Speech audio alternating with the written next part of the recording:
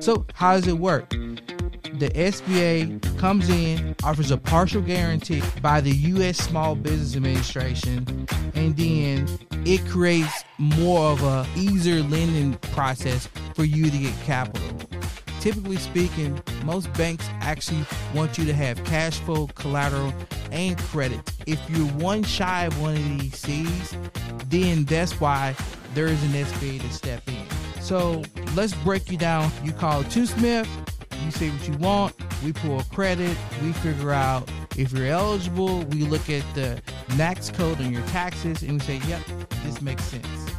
Then what we do is we look at the cash flow criteria, the credit criteria, and then the industry, and then like Kayak, TwoSmith comes up with this algorithm, and you say, yep, you know what? You should go to this bank. Then you go to this bank and you say, okay, well, what makes sense to you?